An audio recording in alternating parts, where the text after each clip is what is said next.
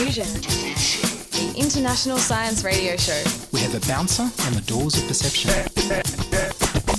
The good, the bad, the ugly. It gets pretty exciting. The myths, the truths. Toxicology. Astroseismology. Magnetism. The dark side. Genetically engineered potatoes. Planetoid. Planetoid. I love that word.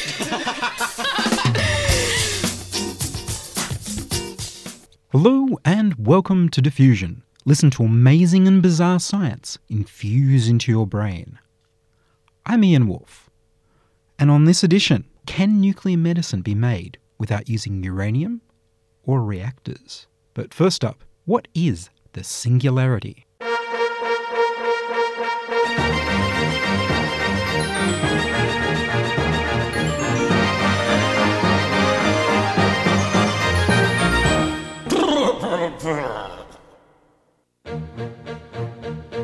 I am the very model of a singularitarian. I'm combination transhuman, immortalist, extropian. Aggressively, I'm changing all my body's biochemistry because my body's heritage is altered genetically. Replacing all the cells these bunches here just temporarily. The pattern of my brain and body's weather's continuity. I'll try to improve these patterns with optimal biology. But how will I do that? I need to be smarter. Ah, yes. I'll expand my mental faculties by merging with technology. Expand his mental faculties by merging with technology. Expand his mental faculties by merging with technology. Expand his mental faculties by merging with technology. And with a new technology, renewable clean energy, remove our pathogens and overcome hunger and poverty. In short, I am a transhuman, modalist extropian. I am the very model of a singularitarian. In short, he is a transhuman, modalist extropian. He is the very model of a singularitarian. Knowledge in all forms, music, art, science, and technology. Our brains and bodies all precious and any loss a tragedy. Important recognitions and insights are what we should retain while we destroy all of the useless information that remains. And when a person dies, we lose a profound pattern tragically. And the part of ourselves that interacted with them literally. Religious folks may rationalize that death is really something good. Something good? Something good? Huh? I think they changed our minds of singularity were understood. I think they changed our minds of singularity were understood. I think they changed our minds of singularity were understood. I think they changed our minds of singularity were understood. I create and appreciate all of the knowledge that I know to greater order, even though complexity I know may grow. In short, I am a transhuman, a modalist extropian. I am the very model of a singularitarian. In short, he is a transhuman, a modalist extropian. He is the very model of a singularitarian. The purpose of the universe is that of all our human lives. Since no aliens have come forth, this much we can now rationalize. We'll spread our thoughts with nanobots that know how to self-replicate. Through solar system, Milky Way, or anywhere we designate. Ideas are our products that will solve the problems of our fate, and new ideas for the problems we can't yet articulate. Let's leverage all our knowledge from the returns that accelerate. Returns that accelerate? Sounds familiar. Ah, yes, the law of accelerating returns by Ray Kurzweil. Of course. So the outcome of the universe is something we can contemplate. The outcome of the universe is something we can contemplate. The outcome of the universe is something we can contemplate. The outcome of the universe is something we can contemplate. The singularity is near, but I won't be indifferent. In case something should go awry, I'll do my bestest to prevent. Because I am a transhuman, immortalist extropian. I am the very model of a singularitarian. Because he is a transhuman, immortalist extropian. He is the very model of a singularitarian. Yes! Singularity! Woo-hoo! Singularity is here! Singularity is here! Singularity! And that was Charlie Cam with Singularitarian. With increasing anxiety, many of our best thinkers have seen a looming prediction wall emerge in recent decades. There's a growing inability of human minds to credibly imagine our onrushing future, a future that might include greater than human technological sophistication and intelligence. Timothy Leary summarised his philosophy in the acronym SMILE, S-M-I-2-L-E, which stood for Space Migration, Intelligence Studying Intelligence, I-2, and life extension as the most important developments. An intelligence explosion was predicted by statistician I.J. Good in 1965, when the first applications of intelligence amplification become possible. The more intelligent you become, the more your ability to increase your intelligence. This applies to humans becoming more than humanly bright, or machine intelligences. Humans have the advantage of our evolved intelligence to start from. Machines have the advantage that they can be implemented on any substrate. Professor Vernor Vinge later called an event resulting in an exponential growth in intelligence the singularity. Professor Robin Hanson proposes that multiple singularities have occurred throughout history, dramatically affecting the growth rate of the economy. Like the agricultural and industrial revolutions of the past, the technological singularity would increase economic growth between 60 and 250 times. An innovation that allowed for the replacement of virtually all human labour could trigger this event. Vinci continues by predicting that superhuman intelligences, however created, will be able to enhance their own minds faster than the humans that created them. Vernor Vinci wrote, "When greater than human intelligence drives progress, that progress will be much more rapid." This feedback loop of self-improving intelligence will cause large amounts of technological progress within a short period of time. Most proposed methods for creating smarter than human or transhuman or post-human minds fall into one of two categories: intelligence amplification of human brains and artificial intelligence. The means speculated to produce intelligence augmentation are many and include bio and genetic engineering, nootropic drugs, AI assistance, direct brain-computer interfaces, and the transfer of human minds to machine brains or even virtual, simulated communities where you can choose how realistic you want the laws of physics to be. Although a staple of science fiction, the concept of the singularity remains highly speculative, and it's been criticised as pseudoscience. Skeptics have sneered at it as the rapture of the nerds. Robotics researcher Hans Moravec argues that although superintelligence in the form of machines may make humans in some sense obsolete as the top intelligence, there will still be room in the ecology for humans. The Singularity Institute for Artificial Intelligence is dedicated to developing machine intelligences that are friendly to humanity. Hugo de Garis, a guest on this program, believes that machine intelligences that are superior to humanity will destroy us, and we must do everything in our power to make sure that they never get created. Many singularitarians consider nanotechnology to be one of the greatest dangers facing humanity. For this reason, they often believe that an artificial intelligence capable of making itself smarter should precede nanotechnology. Others, such as the Foresight Institute, advocate efforts to create molecular nanotechnology, claiming nanotechnology can be made safe for pre-singularity use and can expedite the arrival of a beneficial singularity. Hawkins wrote that mind steps, dramatic and irreversible changes to paradigms or worldviews, are accelerating in frequency as quantified in his mind step equation. He cites the inventions of writing, mathematics, and the computer of examples of such mind shifts. Ray Kurzweil's analysis of history concludes that technological progress follows a pattern of exponential growth, following what he calls the law of accelerating returns. He generalizes Moore's law, which describes geometric growth in integrated semiconductor complexity, to include technologies from far before the integrated circuit. His book, The Singularity is Near, is worth reading. He argues that we should reach the computing power to accurately simulate and emulate a human brain by 2020, the same date that governments around the world plan on returning humans to the moon.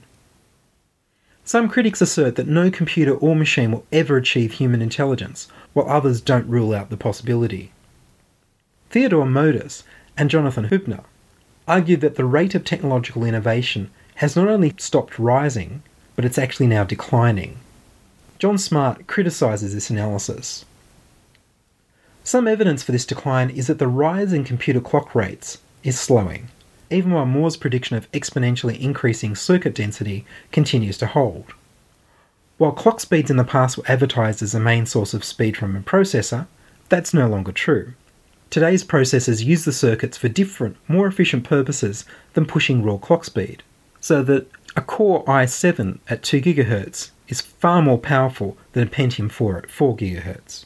Dramatic changes in the rate of economic growth have occurred in the past because of some technological advancement.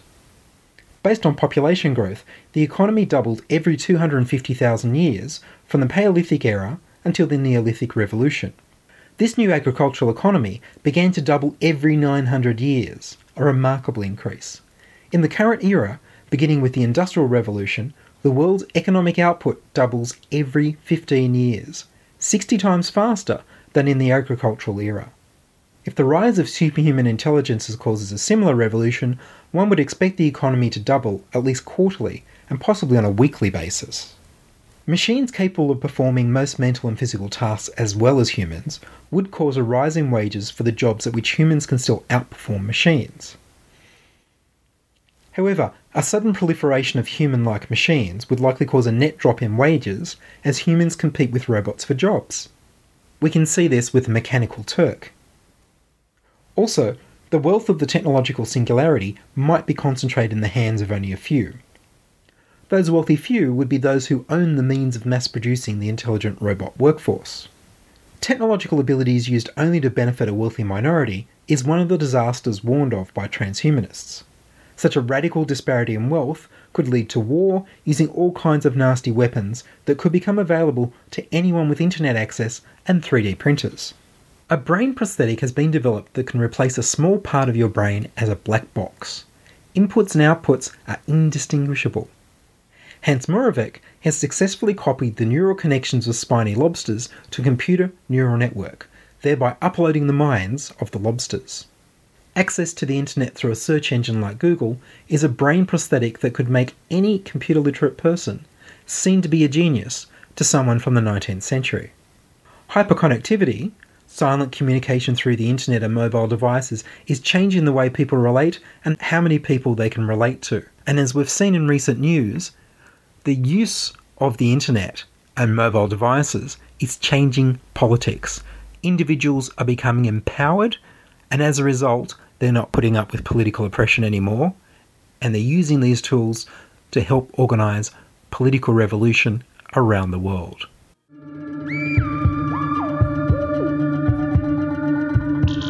It seems totally incredible to me now that everyone spent that evening as though it were just like any other. You're listening to Diffusion Science Radio. Send email to diffusion@2ser.com.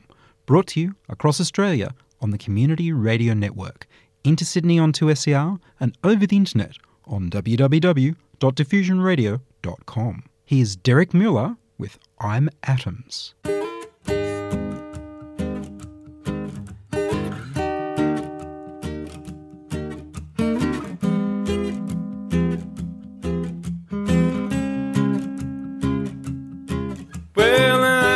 Made of protons, neutrons, and electrons. The first two in the nucleus, the third around it is mostly empty space. But it feels solid in any case. The elements are all the different types of atoms that differ by the number of protons in the middle. Hydrogen has only one, but uranium has a ton. Oh, it's just chemistry that you and me are made of these atoms.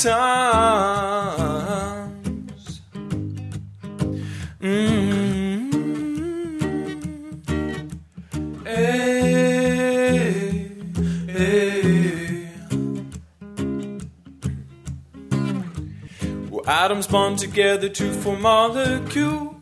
Most of what's surrounding me and you, water, sugar, things yet undreamed of.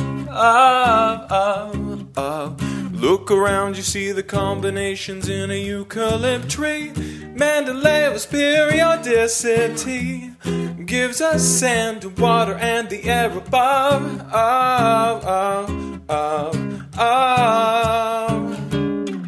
Oh, it's just chemistry that you and me are made of these atoms. Hydrogen, oxygen, carbon, nitrogen make up the world's life forms. Do you wonder how matter forms something strange when there's a chemical change? Bo bo bo bo bo bo bo. Ba ba ba ba ba. Ba ba ba da da. Za za ba ba. Where did these atoms come from? They were fused in stars. Light elements combined, releasing life from afar. Fusion in the sun creates helium. I guess what I'd be saying is you gotta use your reason to open up your mind and see the cause of the seasons. How do we know what's true? A scientific method shows you, and it's just chemistry that you and me are made of these atoms. Well, atoms bond together to form molecules. Most of what's surrounding me and you, water, sugar, sand, and you'll find things undreamed of. So argon, neon, xenon, there's no need to overstate, 'cause we are, of course, this we're made atoms. That was I'm Atoms by Derek Muller. Anything to do with nuclear is political. What about nuclear medicine? Nuclear medicine is a wonderful thing. Radiotherapy can cure some types of cancer. Radioactive dyes allow the diagnosis of many diseases, so that treatment can save lives. There are also radiopharmaceuticals like Quadramet. It's the only painkiller for people with severe pain from bone cancer that doesn't stop them enjoying the company of their friends and family by being vagued out. Nuclear imaging can diagnose blood clots, heart disease, lung problems, infections, and of course, cancer. Radioactive dyes can be taken as a liquid, orally or intravenously, or inhaled in gaseous form.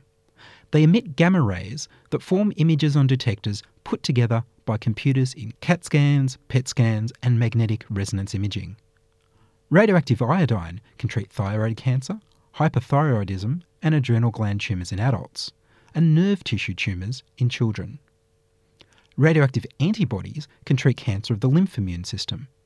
Radioactive phosphorus can treat some blood disorders.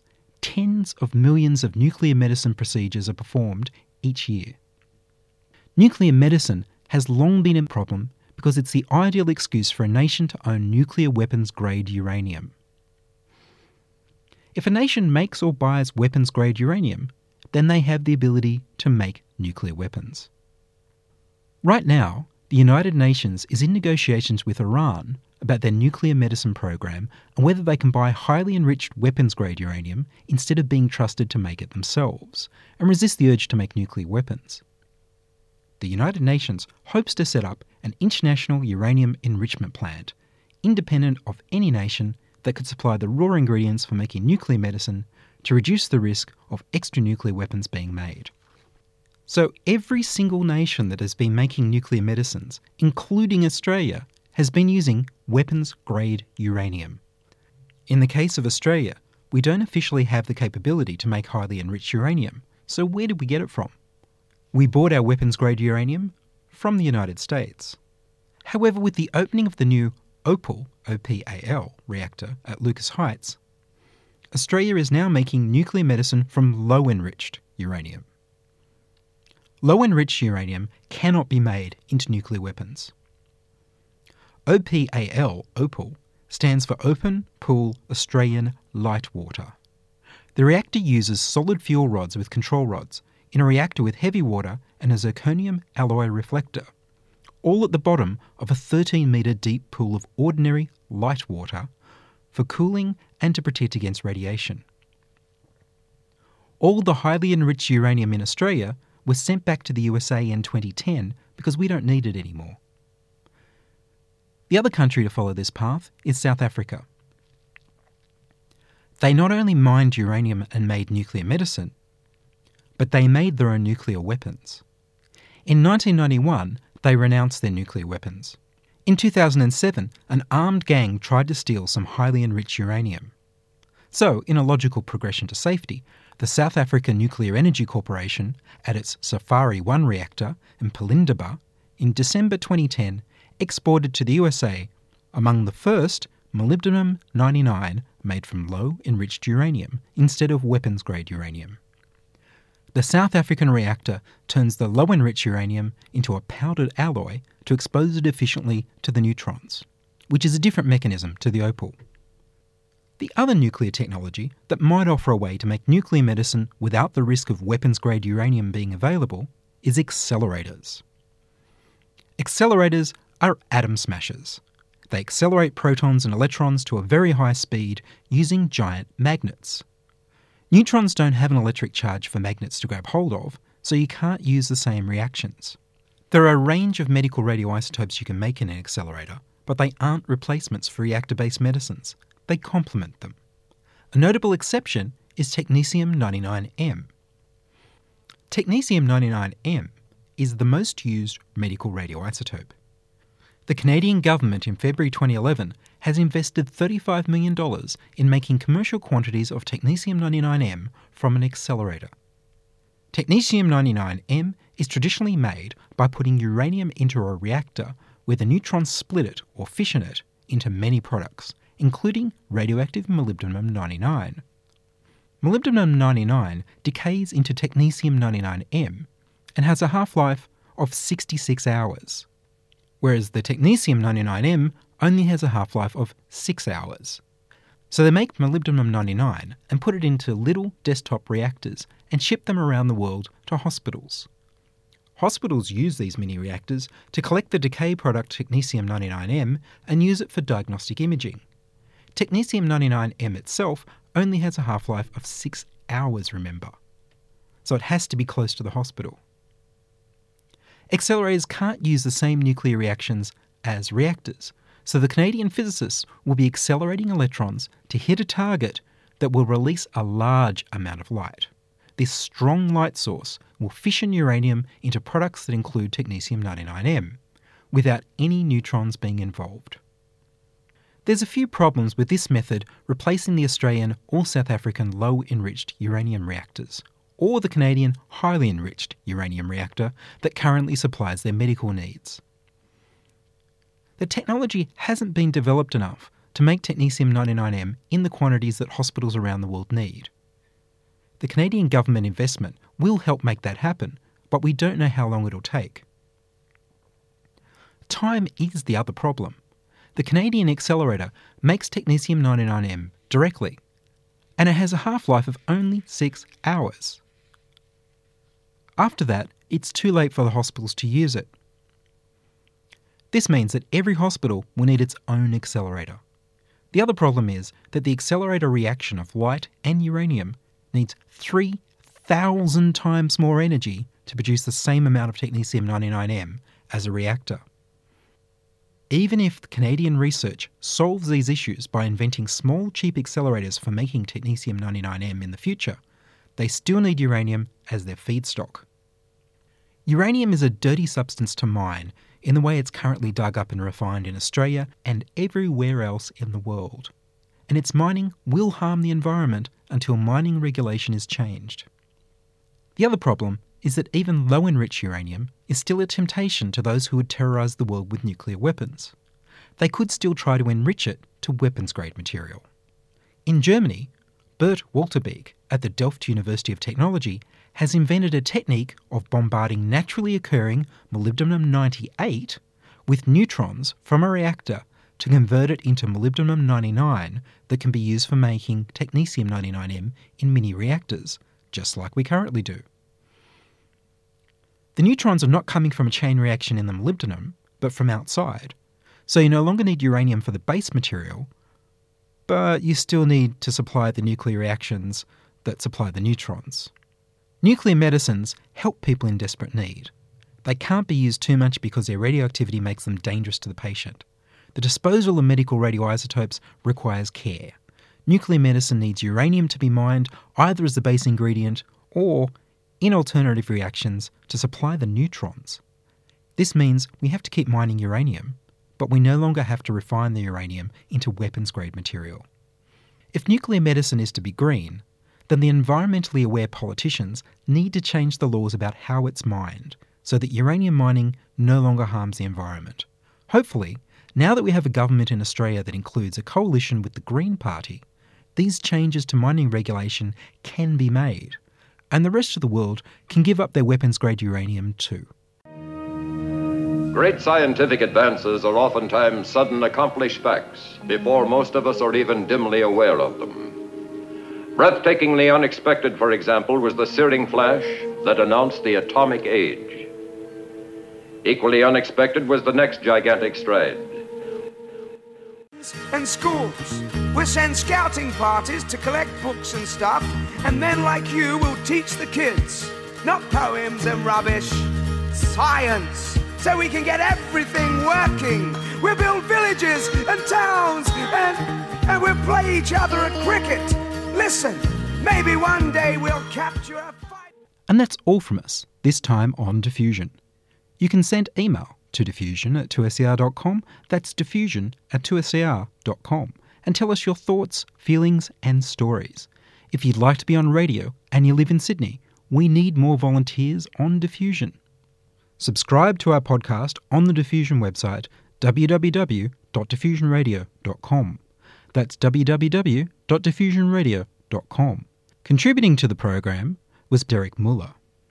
I produced Diffusion in the studios of 2SER in Sydney. Diffusion is broadcast nationally via the Community Radio Network. I'm Ian Wolfe. Join us inside your audio device of choice for more science wondering next week on Diffusion Science Radio.